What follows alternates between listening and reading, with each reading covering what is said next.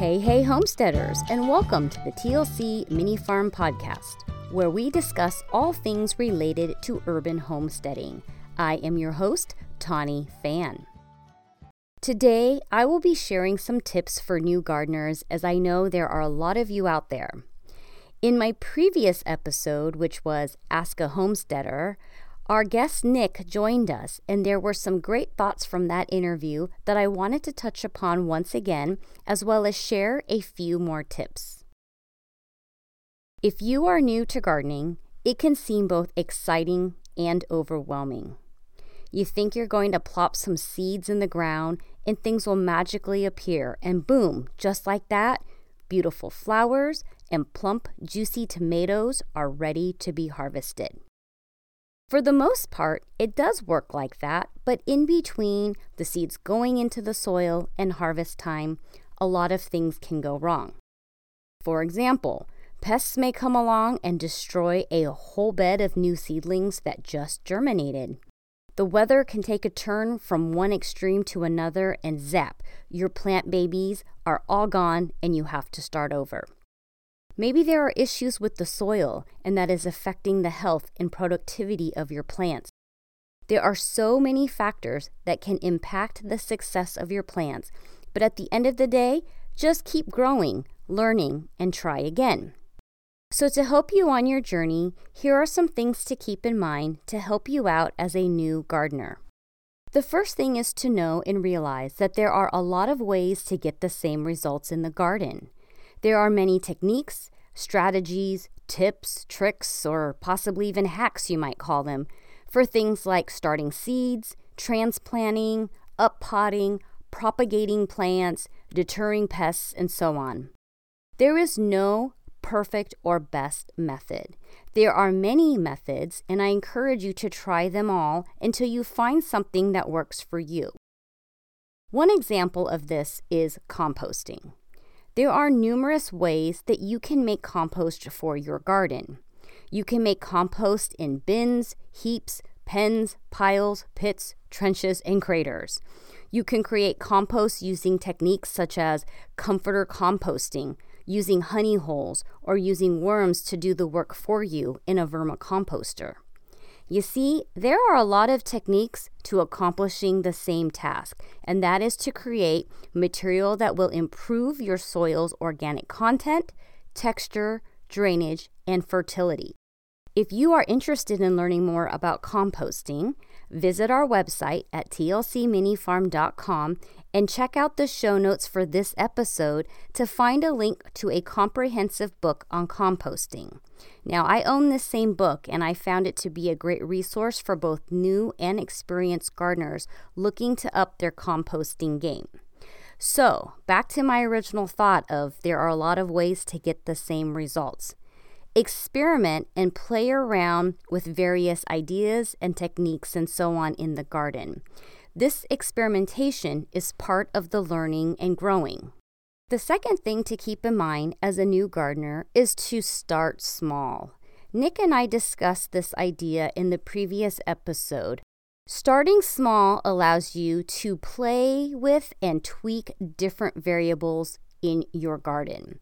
Things like the size of containers and the type of containers if you are a container gardener. You can also tweak the type of soil and amendments that you're using.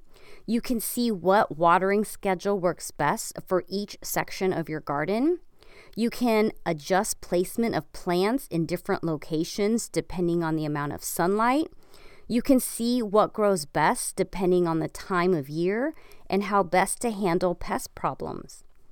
Starting on a small scale will allow you to better observe and adjust.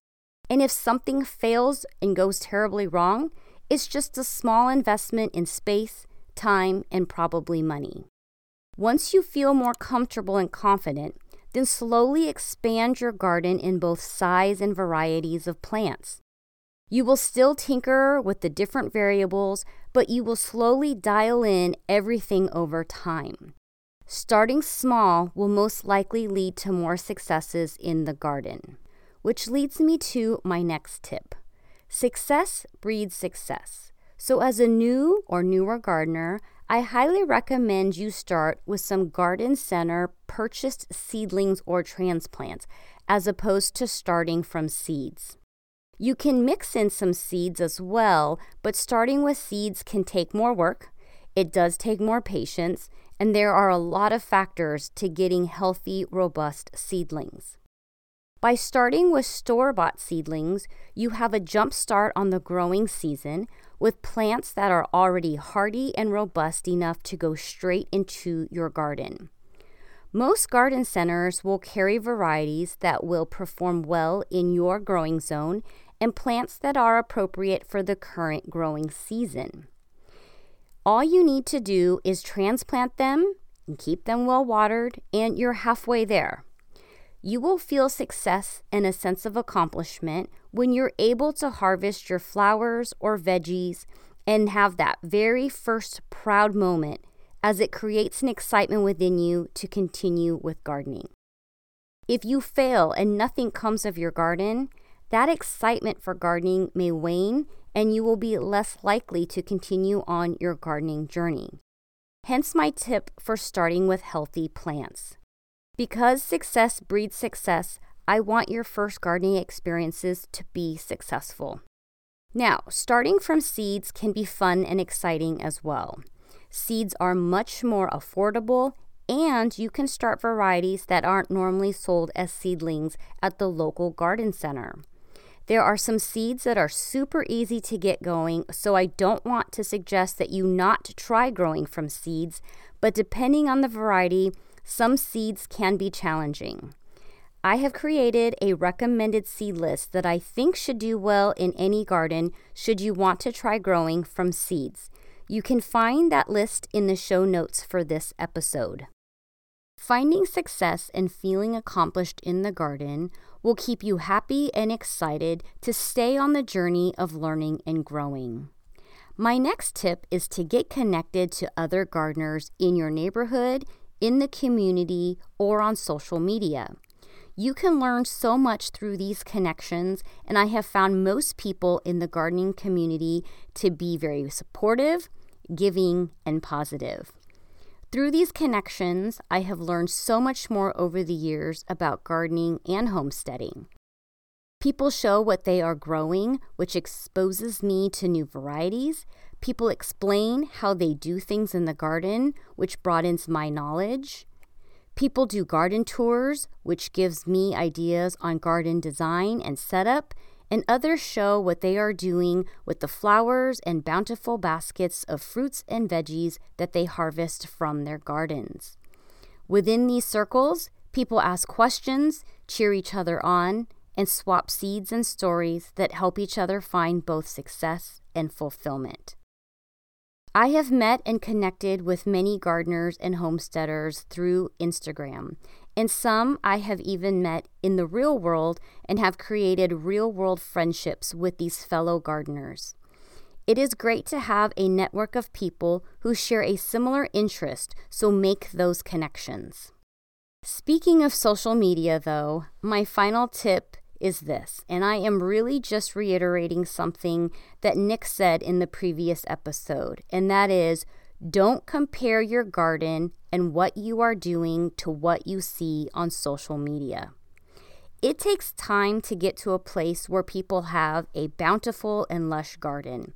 It takes time to figure out a garden design and layout that works for their space, and people don't always share their garden fails. They don't always show all the weeds that they had to pull, and not everyone has the same number of hours to dedicate to their garden. There is so much satisfaction in growing your own garden, so focus on your successes and use what you see on social media as motivation and to learn more about gardening. One of my favorite quotes is, "Comparison is the thief of joy." And this is so true when it comes to social media. The perfect-looking harvest basket, a vase full of flowers from a cut flower garden, a trellis dripping with clusters of grapes with the most perfect lighting and dew on each round globe. Every gardener deals with the same issues: wind, snow, rain, heat, insects, rodents, birds, poor germination rates, and so on.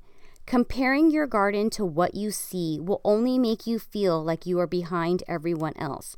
And the reality is, this is not a race to reach some destination, but really an individual journey which will be unique to you. Today's tips were really more about having a certain frame of mind as you begin your gardening journey.